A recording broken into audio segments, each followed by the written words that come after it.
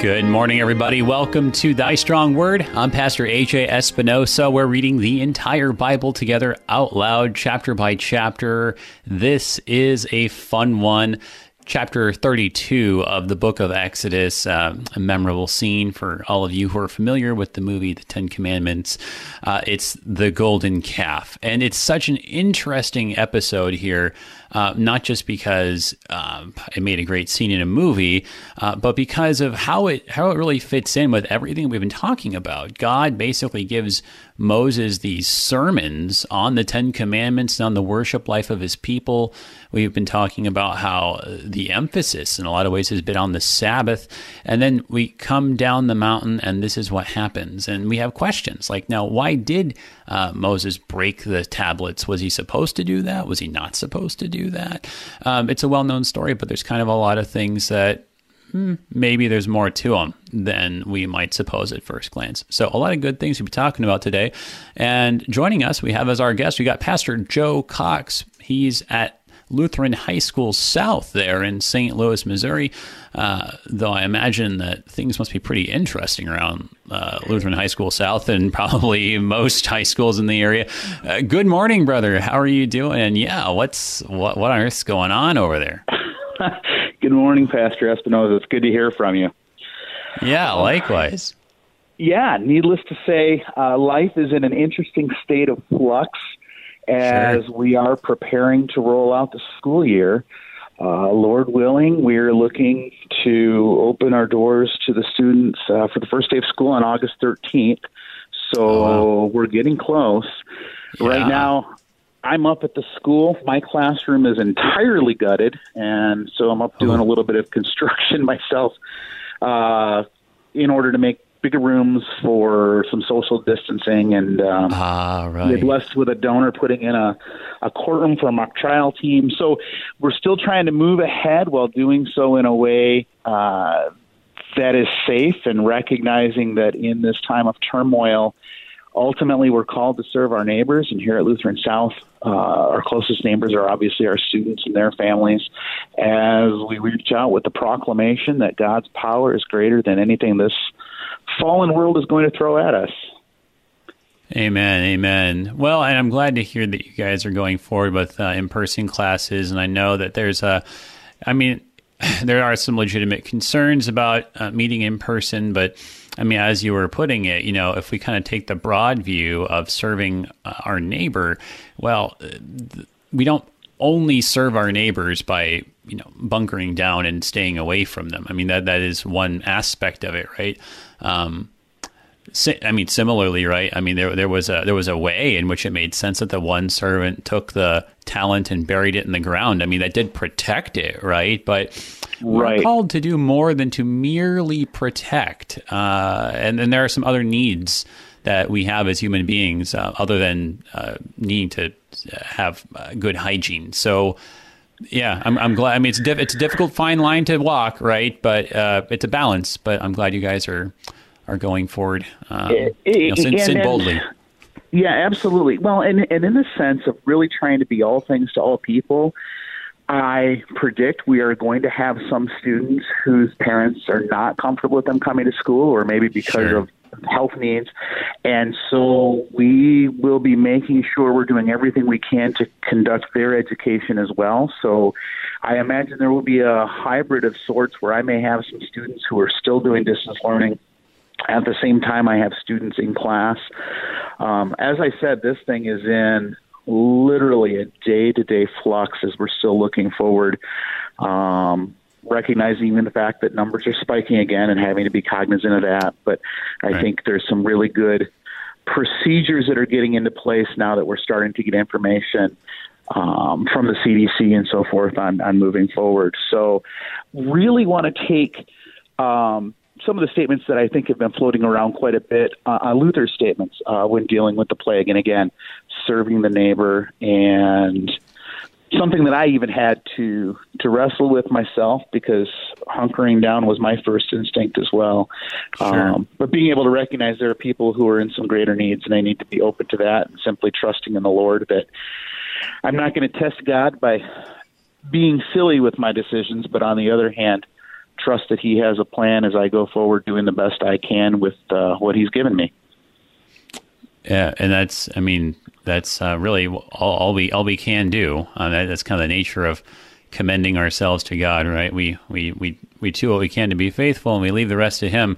I'm not sure if I really have a better segue than this, even though it might be slightly inappropriate. So speaking of plagues, at the end of the chapter today, the Lord sent a plague on the people because they made the golden calf. So there's a connection to our text. I think we're going to have to address that. Absolutely. I think we will. But let's. There's a whole lot of chapter before we get to that last verse that we want to talk about too. So without any further ado, let's get to reading it. And brother, as we do so, would you open us up with a prayer?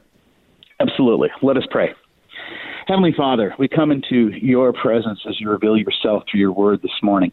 We give you thanks for the proclamation of this word. And Lord, that may sound a little bit dangerous, because the reality is we're going into a chapter that reflects the faithlessness of your people. And yet hidden in that tale, we find the truth of how unrelenting your love is and how forgiving you are. And so we lay our sins at the feet of the cross, whereby you dealt with all of our faithlessness. We ask, Lord, that you would kindle within our hearts as we explore your word, truth and faith and hope, that you would open us to repentance where it is necessary, that you would increase within us the faith in your faithfulness, and trust that you will deliver us even through some of the greatest struggles we may face, knowing that whether we wrestle with a lack of physical need or a lack of emotional need, that we have a God who does not leave us alone, but travels with us through that time of desert and has promised us the same resurrection that we see in Jesus Christ and the hope of life eternal in paradise. Help us to cling to that truth when we find ourselves tempted to steer away towards other false promises. All this we ask in Christ's holy name. Amen.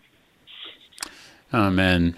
Thank you, brother. I think that, in your prayer there, that there's some good connections and reflections on how, and thinking about the temptation of why they'd want to do this to begin with. And how maybe that is a way that we find ourselves in a little bit of a similar or analogous situation. Certainly need to be praying and calling on God's name in that respect. I do want to go ahead and just get this thing read, because I ended up talking too much at the beginning. It's a hazard of my personality here. But anything just really briefly that you want to call out our attention to before we read through the whole chapter? So if we're going to read through the whole chapter, I want to ask our listeners to pay close attention to a couple of things. And the first one is, it's easy to write off the Israelites as just simply being thankless, but recognizing that they are in an incredibly difficult situation. And Moses has been gone for over a month. And so their conclusion is he's not coming back. So recognizing, in a sense, before we write them off, maybe we can have a little empathy for where they are, even if we don't agree with how they respond to their situation. But I also want our hearers to really listen to how Moses lays God's promises before God, and in spite of not only the fact that he's standing before the Lord Almighty, but God really offers Moses something great. He offers him the place of Father Abraham, and yet Moses won't be deterred, and we see hidden in Moses' response a bit of a redeemer, of an intercessor who's willing to stand in between the fallen people and their God, clinging to the mercy of God over the judgment of God. And I think those are some things to keep in mind, even as we see there is still justice that's done at the end of the chapter. Yeah, thanks. Those are some good reflections there. Especially, I really do. I tell us people a lot: don't write anybody off, any other characters, as you're reading through the Bible. Take them all seriously.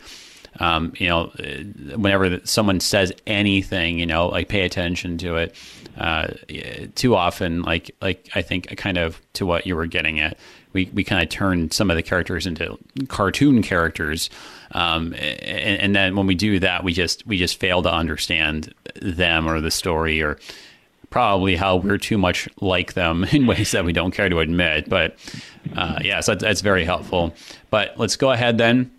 We'll read it through, and then we can talk about kind of some things that maybe popped out at us, things kind of overall, and then we'll kind of circle back around and start looking at things in detail.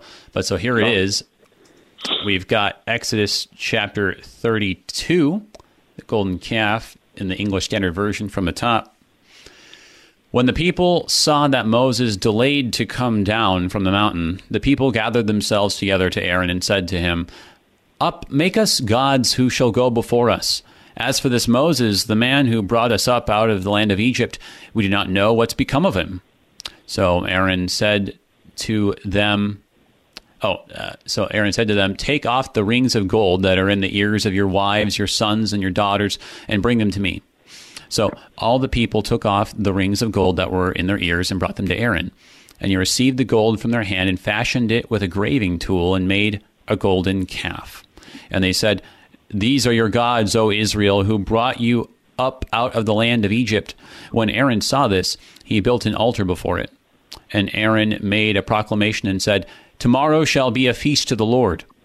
And they rose up early the next day and offered burnt offerings and brought peace offerings. And the people sat down to eat and drink and rose up to play.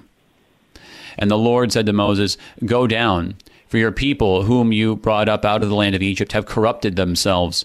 They have turned aside quickly out of the way that I commanded them. They have made for themselves a golden calf and have worshipped it and sacrificed to it and said, 'These are your gods, O Israel, who brought you up out of the land of Egypt.'" And the Lord said to Moses, "I have seen this people, and behold, it's a stiff-necked people. Now therefore let me alone, that my wrath may burn hot against them, and I may consume them, in order that I may make a great nation of you."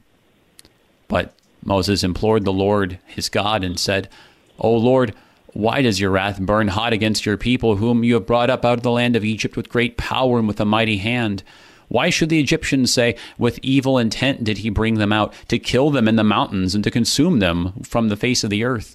Turn from your burning anger and relent from this disaster against your people. Remember Abraham, Isaac, and Israel, your servants, to whom you swore by your own self and said to them, 'I will multiply your offspring as the stars of heaven, and all this land that I promised I will give to your offspring, and they shall inherit it forever.' And the Lord relented from the disaster that he had spoken of bringing on his people. Then Moses turned and went down from the mountain with the 2 tablets of the testimony in his hand, tablets that were written on both sides. On the front and on the back they were written. The tablets were the work of God, and the writing was the writing of God engraved on the tablets. When Joshua heard the noise of the people as they shouted, he said to Moses, "There is a noise of war in the camp."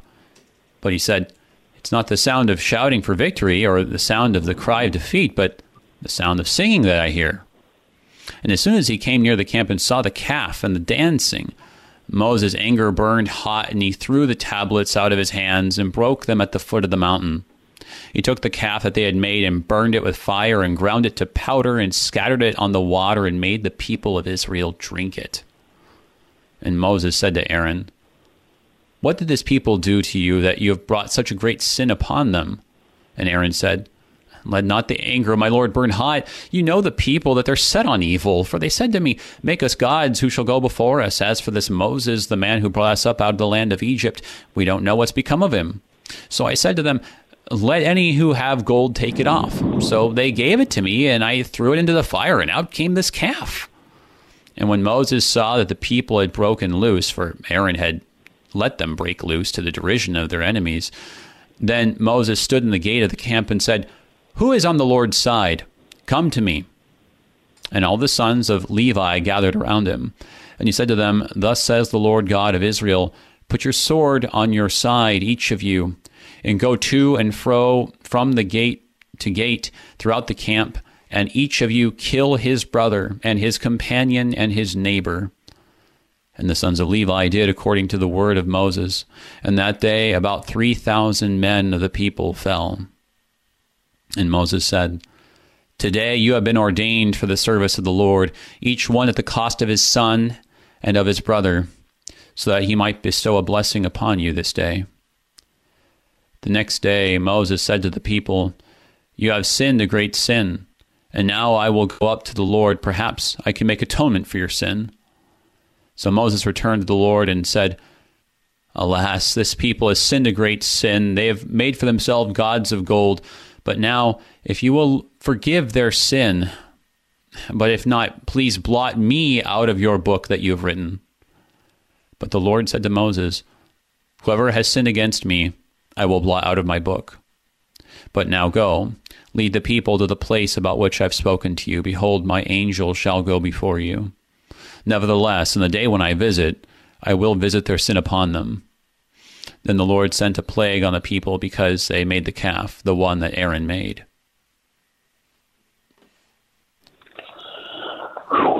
That is a lot. And my guess is there's a lot more in here than what many people are going to remember from some of the Sunday school stories in which you have this. You're clearly left to understand that the golden calf is not a good thing, right? And yet you were talking about kind of making characters out of some of the characters in Scripture, and I think that almost happens that once again.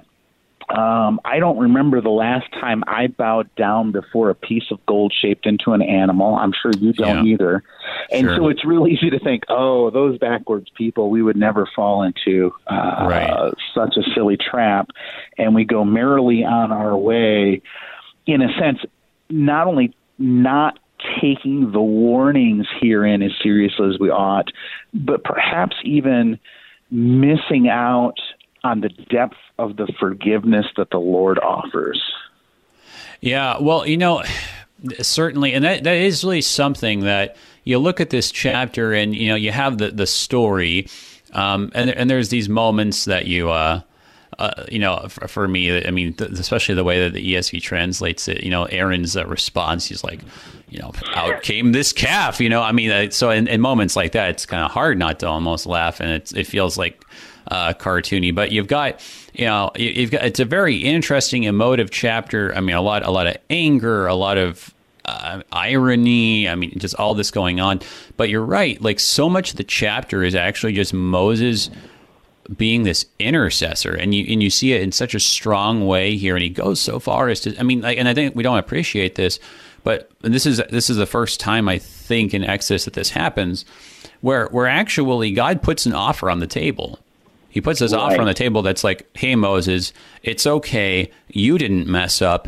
They did. So I'll wipe them out. We'll start clean. I'll give you some new sons. We'll start this thing over. I will make you into a great nation. So the offer that I made Abraham, I'm making to you right now."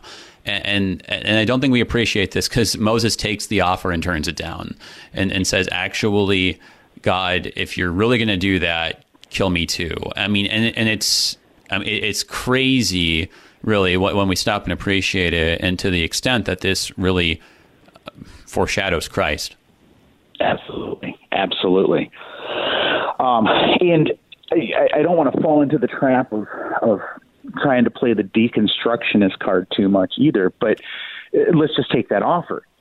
Well, what goes along with that offer? It's Moses losing his sister, who was instrumental in the Lord's plan of rescuing him from the Nile. It's him losing his brother. So he recognizes there's a sacrifice there involved, even though Scripture doesn't get at that. What Scripture gets at, and I think you hit the nail right on the head, Moses recognizes that the people are greater than himself. He doesn't give into, at least for me, what would be an incredibly prideful moment. The Lord is here ready to raise me up as the new Abraham and all of redemption. But one of the other things that strikes me as interesting is, let's imagine for a moment that Moses has said, "Yes, Lord, let's do that." What's interesting is, who you lose is the entire tribe of Judah. Yeah. From whom comes the Redeemer, Jesus Christ. and to whom that promise had already been laid out, even in the sense of when Jacob gives the final blessings upon his children. And we've already seen a movement towards Judah having a place of sorts. It's not entirely defined yet. So it's kind of interesting that, again, no, Moses is going to cling to all of the promises of God, and he trusts that God's promises are right from the start. And, I don't think we can overlook that enough, because it's almost to the depth of Jesus being on the mountain, being shown the nations of the world. And while this would have been a false promise from Satan, all this is yours. That's a hard thing to walk away from. Right. Right. No. And he turns it down, and it's I mean, there are just not that many moments in Scripture that I think that are like that. Outside of, it's just specifically the person of our Lord Jesus. Paul makes a comment in one of his epistles. I'm forgetting which one now. That kind of is similar to that in its spirit, but. I mean, certainly that selflessness is immense here. As you were saying, it's just like being shown the kingdoms of the world. I mean, he literally, and especially in a Semitic context, be king as the literal eldest and progenitor, right, of a whole race. It's just there it is. But yeah. So a lot of good things. I think we're gonna have our hands full just trying to talk about this, and we only got a couple minutes before our break here. But let's circle around here back to the beginning and try to get onto some of these details. So, and this is a kind of a question that came up actually, over Facebook here. Let's talk about this. Who are these gods? Who do they think that they're bowing down to? And in particular, the question online is, do they think they're worshiping Yahweh? Which I think is one of the things that is a possibility that we kind of really quickly overlook, and we're like, well, why would they ever think this? But well, if they think that this is Yahweh, the one who was doing all this, I mean, that kind of changes our understanding of this whole story. Yeah, so I think there's a couple of ways of taking this. And number one, it's clear, I think it's clear anyway, Aaron almost seems to be doing some form of syncretism where he's combining this new God with Yahweh. Mm-hmm. And he says this, tomorrow shall be a feast to Yahweh. So we aren't given indication on what Aaron's motivation is. Let's go worst case real quick. Worst case is Aaron is all bought in, and he's just kind of pulling whatever he can, and he's making this up on the fly. Yeah. Perhaps best case is Aaron's scared.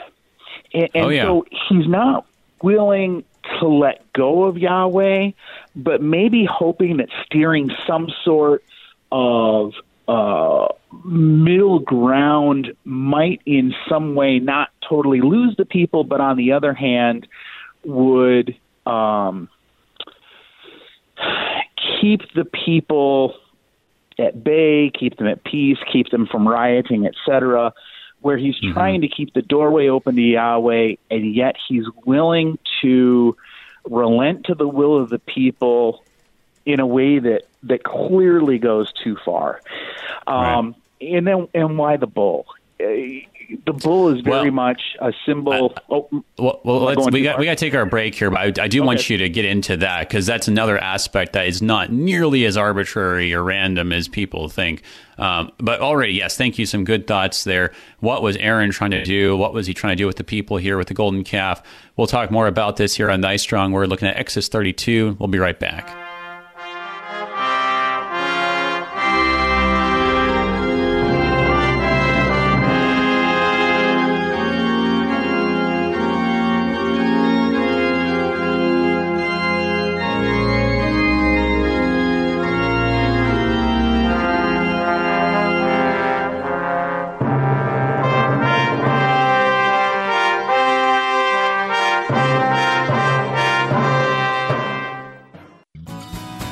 On this Wednesday, July 22nd, 2020, KFUO Radio rejoices with our day sponsors, Mark and Cheryl Yonke of Indianapolis, Indiana, as they celebrate their wedding anniversary today.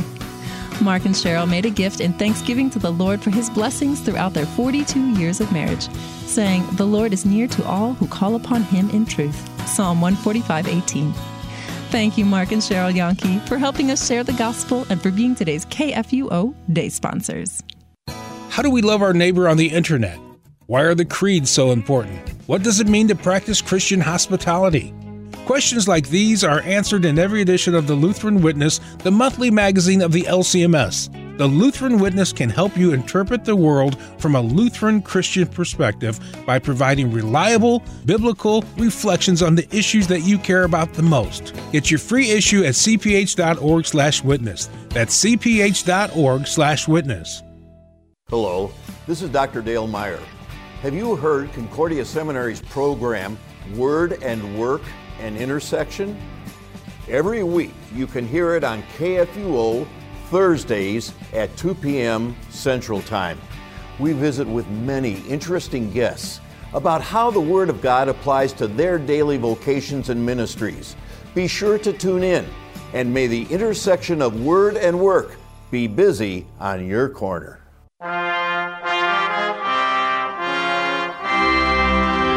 Welcome back, everybody, to Thy Strong Word. I'm Pastor AJ Espinosa. We're looking at Exodus chapter 32, the golden calf. A lot of things going on here. We're going to have to go kind of fast, and we won't have time to answer all the questions. But if you do have a question and you feel strongly about it, I'll tell you what, if you call in, we will talk about it. So 1-800-730-2727 if you're listening live, or if you're in St. Louis, perhaps you are going to Lutheran South this fall in less than 1 month. You can call local 314-821-0850 if you have a question for me or our guest today. You can also send an email to kfuo@kfuo.org or hop on the live stream, facebook.com/AJ Espinosa. And yes, and then we will try our guest here, Pastor Joe Cox at Lutheran High School South there in St. Louis, Missouri, to take a stab at your question. But we were just kind of already talking about this first question, though. Just, what did they think they were doing here with this bull, and especially with Aaron, saying in verse 5, right? And we kind of totally overlook this. It says, where is it here? It's in, here. So there it is in verse 5. Tomorrow shall be a feast to the Lord. And we overlook it, but that's all caps. That's Yahweh. So Aaron's presenting it as, hey, we're worshiping Yahweh still. And we think to ourselves, but hang on, how are they doing that if there's a bull? But Joe, I think you were going to get to this point. A bull is not nearly as surprising or random as we would guess. In fact, it's in a lot of ways, it's very logical that they would pick this. Right. And let me preface this, too, by saying archaeology throughout the ages of the people of Israel living in Canaan has turned up numerous instances, as depicted in Scripture, where you have this mixed worship where Yahweh, you'll find little icons that match Yahweh with the local gods, where people participate in this mixture of worship. That's not to say that's what they're supposed to be doing, but we do have this evidence archaeologically as well as in the text of God's Word here. When you have the bull, what you're dealing with is a couple of things. Number one, this is a symbol that's often attributed to some sort of fertility worship in a number of different religions, including out of Egypt. But what you also have, it seems, is there's a connection to, and you can start playing with the pantheon in Egypt, but the son of Hathor, and this is a goddess who is connected to goodness and bounty. And remember, the people have already been complaining, why did God bring us out here? If we could go back to slavery, at least there we had something to eat and so forth. And so you have that on one hand, and now I know I'm reaching too far, But looking forward, you're also going to have that bull show up again as a symbol of Baal, who's going to be a constant contention for the people hundreds of years from now in Scripture. And so it pulls together in an interesting way, not just that moment, but that constant desire of having goodness and fertility and provision, and we're going to go wherever we can to get it. Right. A last quick little note, too, is I don't think we want to overlook where the gold came from. Oh, sure. Specifically, it's from the earrings that are provided. And remember, it's right at the beginning of Exodus 21, just after Moses has given the Ten Commandments to the people, that God talks about what it means to be a slave, and if a person chooses to serve as an indentured servant, a bondservant, they're going to have a hole bored in their ear. And so, again, maybe I'm doing a little bit too much with it, but it seems interesting to me that, in a sense, by taking out the earring, are they rejecting their servitude toward Yahweh? Yeah. That's again, really, I think I need to do a little more work with that. Yeah. No, but I'm glad that you see it's details like that, though, that I think that we're just missing out when we don't stop and ask ourselves, now, why would it be that, right? Or like, what might it mean? And I think it's a good first step to at least consider it. I mean, right. It is interesting that he's specific, because he's giving them direction, right? And we might want to consider, like, to what extent he's just making this up off by the seat of his pants, or whether he's kind of going off of something that he learned there in Egypt. You know, I mean, it's interesting because God seems to have picked Aaron out as the able speaker when Moses declined that job. So, you know, why was he an able speaker? Like, well, is it because he was well versed in, you know, Egyptian rhetoric and religion? And, you know, so, I mean, yeah, there's a lot of things that we might fill in the blank there. But so it is interesting to consider, like, what might be behind that. But I just wanted to pick up on what you were saying about the bull. Yeah, because, yes, you're right. There's a lot of bull imagery in Egyptian religion. I think you mentioned the son of Hathor. What I'm more familiar with is that the cow, just in general, shows up again and again and again in Egyptian mythology as a sky goddess. And we don't make that connection very naturally ourselves. But Egyptian mythology, for people who do any of this kind of comparative mythology or religion stuff, Egyptian mythology kind of stands out because they don't have an earth goddess with a sky god. They have a sky goddess with an earth god. And a lot of religions just don't do it that way. But for them, when they looked up at the night sky, that was, those were the udders of the heavenly cow giving the milk that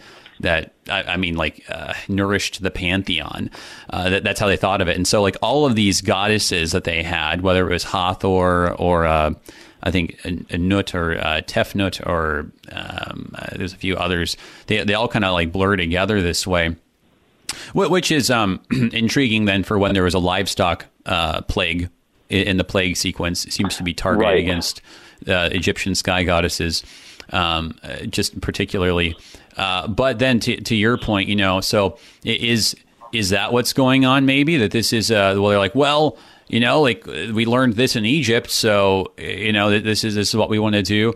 I think it's possible, but I actually like your second suggestion about Baal more, and I think that seems kind of weird because it's like, well, now hang on a second, they've been in Egypt, so how would they even know about Baal? Well, I mean, there's some Canaanite memory, right? I mean, presumably they're speaking some kind of Canaanite right now, right? When God's like carving this stuff, and it's not Egyptian hieroglyphics, but it's Canaanite. So that they've hung on to some kind of Canaanite identity. And so what I personally like as an explanation is that they're like, well, gosh, okay, Moses isn't coming down. Guys, do you remember anything about Canaan? Like any of the stories, anything that we heard? Like, well, actually, back in Canaan, they used to do, and so they're like piecing together whatever they can remember collectively. And what would it be? Well, it'd be Baal worship that dominated all of Canaan, whether you were a Moabite or an Edomite or whatever. And this is going to be a problem just again and again, as you were saying, throughout the Old Testament, confusing Baal and Yahweh. Right.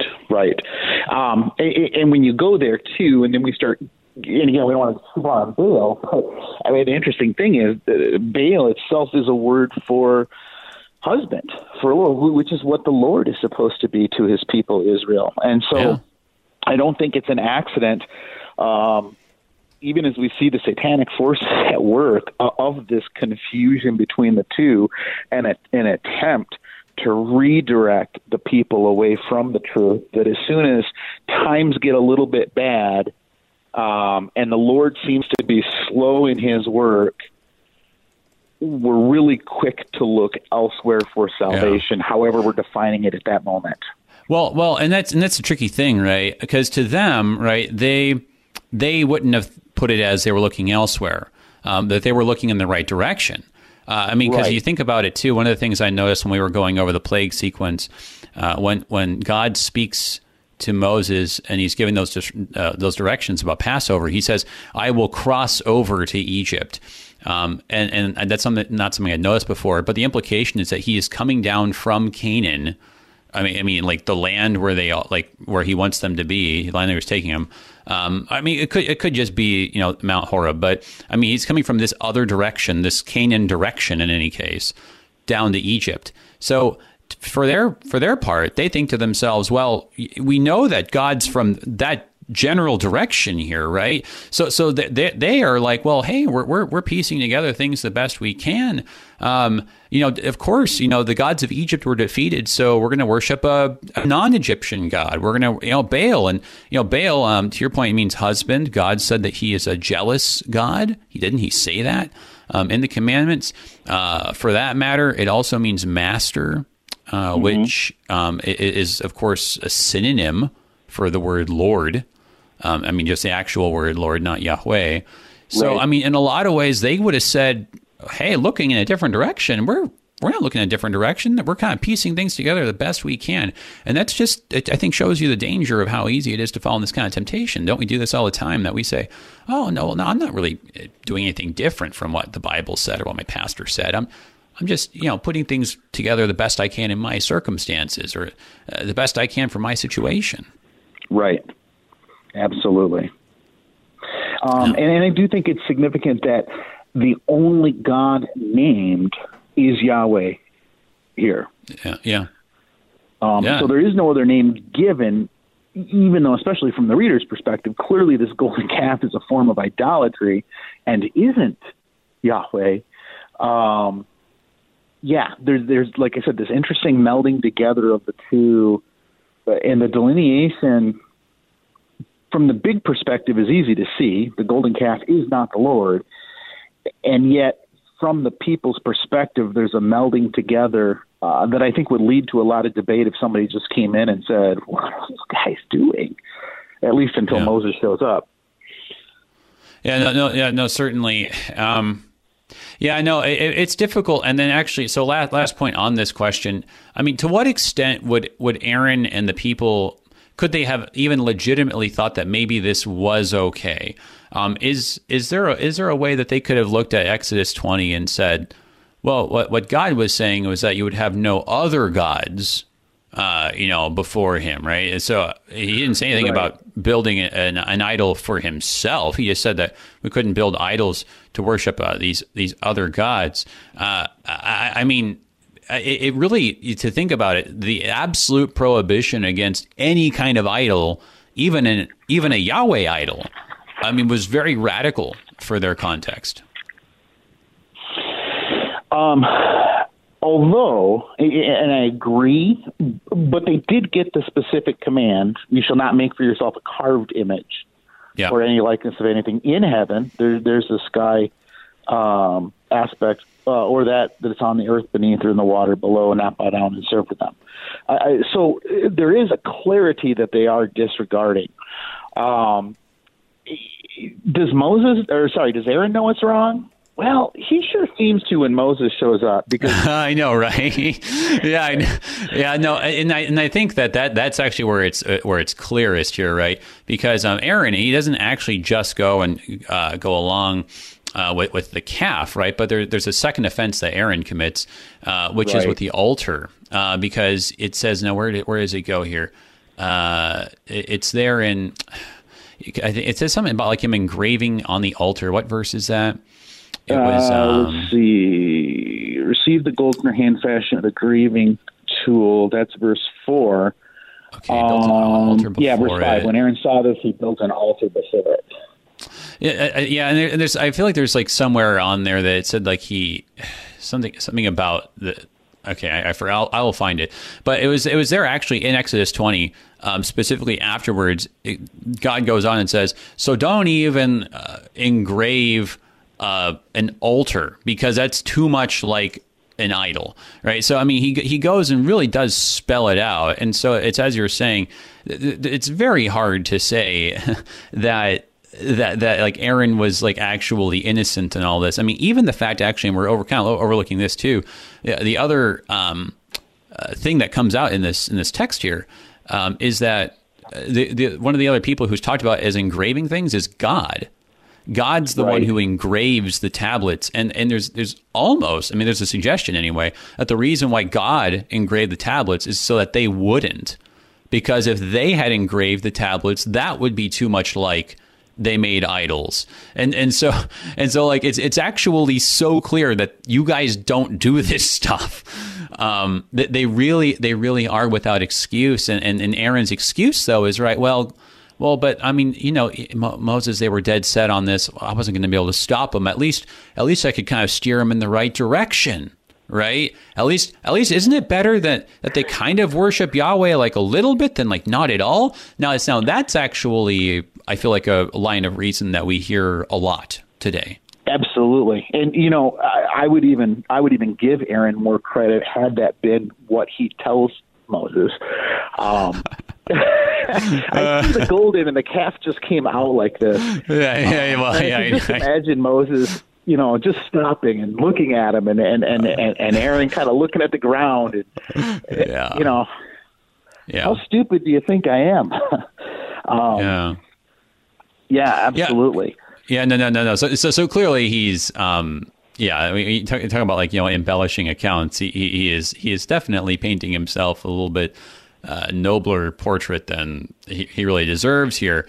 But it is interesting that the argument that's kind of, you know, buried in there, this idea. Where is it? Where does it say that here? It's in verse 22. Let not the anger of my Lord burn hot. You know the people that they're set on evil. So, you know, when he goes and he says that, the implication is like, I wasn't going to be able to stop him. So I do think he is implicitly making the argument that he is trying to at least kind of shape or kind of funnel it in a not as terrible direction, right? Which I think, I don't know. I guess, you know, since we're talking about high school, I feel like this gets brought up when it comes to like sex ed, right? This first thing I thought of, well, especially since there's a lot of sexual like innuendo here. Or implications in the text. We didn't talk about that, but like that bit there about, you know, they rose up to play. That's a little bit of euphemism there for what was going on. Once again, Aaron's held responsible for that, verse 25, that he allows them to do that. To break loose. That's another little bit of a euphemism too. But like, it's to your point, if they're worshiping a Canaanite fertility god, whose symbol is a bull, there is sort of one thing that goes along with that in terms of pagan rituals, right? I mean, so it was an orgy that was going on there, and it's trying to, you know, the text is trying to be a little modest without spelling all of that out, but that's what's going on. And of course, you know, I mean, just for if nothing else, the sixth commandment, Aaron and all the people should have known better. But there's Aaron's argument, like, hey, but you know, they're going to do this stuff anyway, so shouldn't we at least be safe and responsible? Right. Yeah. I'm sorry. Is that too? It's just I'm just dumping too much right in your lap. No. Actually, I hadn't thought about it from that position, but that actually works well. Where I was going with this is. When that text says Aaron lets them break loose to the derision of their enemies, and the very argument Moses held before the Lord was, what would the Egyptians say that you brought them out just to kill them? And it would reflect badly on you. And here that whole thing kind of ties together. I mean, there's a very intense intricacy that's involved here. And again, the balance between the engraving that you mentioned, even to the point that when the Lord informs Moses what's happening in verse 9, he refers to the people as a stiff-necked people, like ox that you are trying to put the yoke on, and they're unwilling to relent. And ironically, the same exact phrase that Stephen uses in his trial before the Sanhedrin just before he becomes the first martyr of Christendom, as he's accusing the Jewish leaders of being just like their fathers, always resisting the prophets. Yeah, it really is something, too. We talked about it last time, how you've got these two men of the tribes of Judah and Dan, and how, they're these craftsmen, and we were kind of saying how, well, Judah's associated with, faithfulness, the temple worship, not the places of idolatry, and the rest of Israel, especially Dan, which was associated with idolatry. But it really is something, right? Like you were saying at the beginning, there wouldn't have been a Judah if God hadn't shown mercy here, because Judah went along with the idolatry just as much as any of the other 12 tribes. All the tribes committed this adultery with God, this spiritual adultery of idolatry. And when I talk about, then there is kind of one group that sort of sticks out in this account, since we're kind of like on our last year, like 8 minutes or so, the aftermath of all of this. The Levites are singled out as the ones who carry out the punishment, who just take the sword and they go around, and I guess I don't know if this orgy is still going on and they're just going around and just killing people, but it's 3,000. This is quite the punishment, even for this offense here, and it's not even the last one, right? Because the plague is still to come. So, what do you make of Levi carrying this out, and how it's Levi that gets singled out, and then how many end up dying? Yeah, so I think there's a number of things that are going on here, and I don't think it's an accident that with Levi, you have, in a sense, the priesthood, those who have been set apart, consecrated by God for the purpose of making those atonement sacrifices of the animals, pointing ahead to the true atonement that's in Christ. And I'll even tie in just briefly so we don't totally skip it. I know we're running short on time, but Moses breaks the commandments, shatters those tablets. That's right. What a perfect representation of exactly what the people are doing. Yeah. They are breaking. In a sense, we talk about something like divorce, since we're making this connection of adultery and so forth, that when Christ is asked about this in Matthew, and he talks about the only legitimate reason for divorce, so to speak, is adultery. Well, because the very act of sin itself is what broke the relationship. Yeah, it's not the judge making the decree that breaks the relationship. Yeah, and so that becomes a very physical manifestation of these people have shattered the very covenant, the commandments that God has set forth, and now it's the people set apart by God, the Levites, for the purpose of restoring the people, and they do so with a blood sacrifice, if you will. In this case, I don't think the sacrifice itself as much is looked at as atonement so much as just straight penalty. Yeah. However, Moses does say in verse 29, "Today you've been ordained for the service, each one at the cost of his son and of his brother, so he might bestow a blessing upon you this day." And so there's a sacrifice too. It's even if we want to argue, and I think it's appropriate that this is a sense of the Lord has commanded me to do this. This is righteous vengeance on behalf of the Lord at divine command. To kill my son and to kill my brother. Yeah.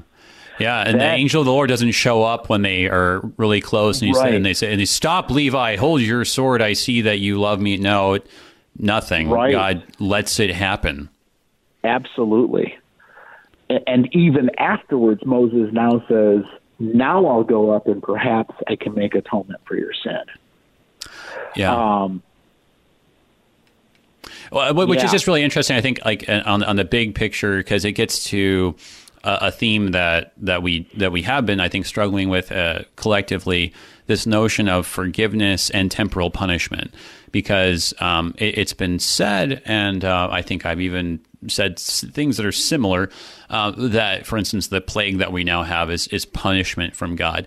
And then there are some people who say, no, how can that be? Because Christ took the punishment. So are you denying Christ? And that's kind of how this, it's not really an argument, right? When people are talking past each other, though. Right, exactly. But that's what people end up saying. But I think this is a good illustration of it here.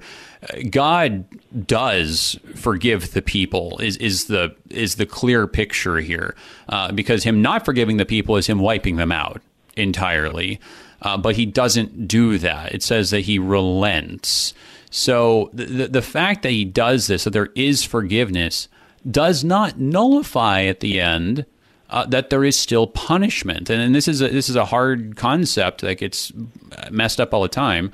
But all of the bad things that we experience, they are a consequence of sin, and we can say accurately that they're a just consequence of sin, just punishment of sin. Now, we can't go and say like, oh, well, like, this thing I'm suffering through right now is because I ate too much sugar yesterday and I sinned, right? I mean, we're not going to be able to, like, put together these things one to one like some kind of code book with authority, but it's not unfair, it's not inaccurate to say that even though there is forgiveness, there's still these natural consequences, and punishment's not an unfair word, to our actions.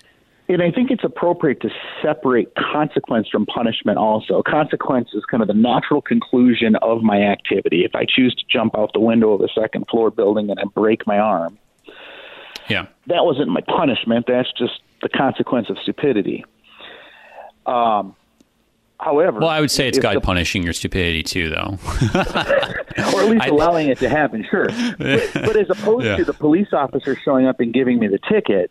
Sure, the ticket wasn't the direct consequence of the action. Sure. But it is punishment that happens. And that's fair. In the same way, when we have forgiveness, and from time to time I'll have to do this as a teacher, and I think this is a good illustration. I'll have a student perhaps whom I catch not submitting work that is his or her own. We'll just say it that way. Of course, yeah. And I will not give credit for that. There will be consequences or punishment for that. But when that student and I have that conversation, when I'm done with that conversation, what I say is, now we're done. The punishment still holds, but we're leaving that in the past. I will not judge you. I'm not going to look at you tomorrow and think, oh, that person's a cheater. You and I are going to have a restored relationship, and I am not going to hold this over you for the extension of the time you and I are working together. And forgiveness is that restoration of the relationship that doesn't push aside the punishment. Well, but when either the punishment or the consequence happens, let us ask ourselves, is the Lord trying to get our attention? And if so, what is it in my life that I should address? Even if I don't know for certain this plague is directly as punishment for the Lord for X, I know how I've been called to conform my life to his calling. Let me take this as an opportunity to do so. That's right. It's a wake-up call, and in that respect, it's merciful that we would not go further down a road that would surely lead to even worse things. But so certainly, Moses is a type of Christ, pointing ahead to the forgiveness we have in Christ, even despite the suffering in this life. Thank you, brother, for breaking this chapter down with us, and blessings on the school year. Absolutely. Thank you so much for the opportunity. Thank you for being on, everybody. Pastor Joe Cox at Lutheran High School South in St. Louis, Missouri, going on to Exodus 33 next time. Till then, I'm Pastor A.J. Espinosa. Peace. KFUO, the official broadcast ministry of the LCMS. Your support is vital for this program to continue. You can make a gift safe, secure, and easily online at kfuo.org. Thank you for listening and supporting Thy Strong Word.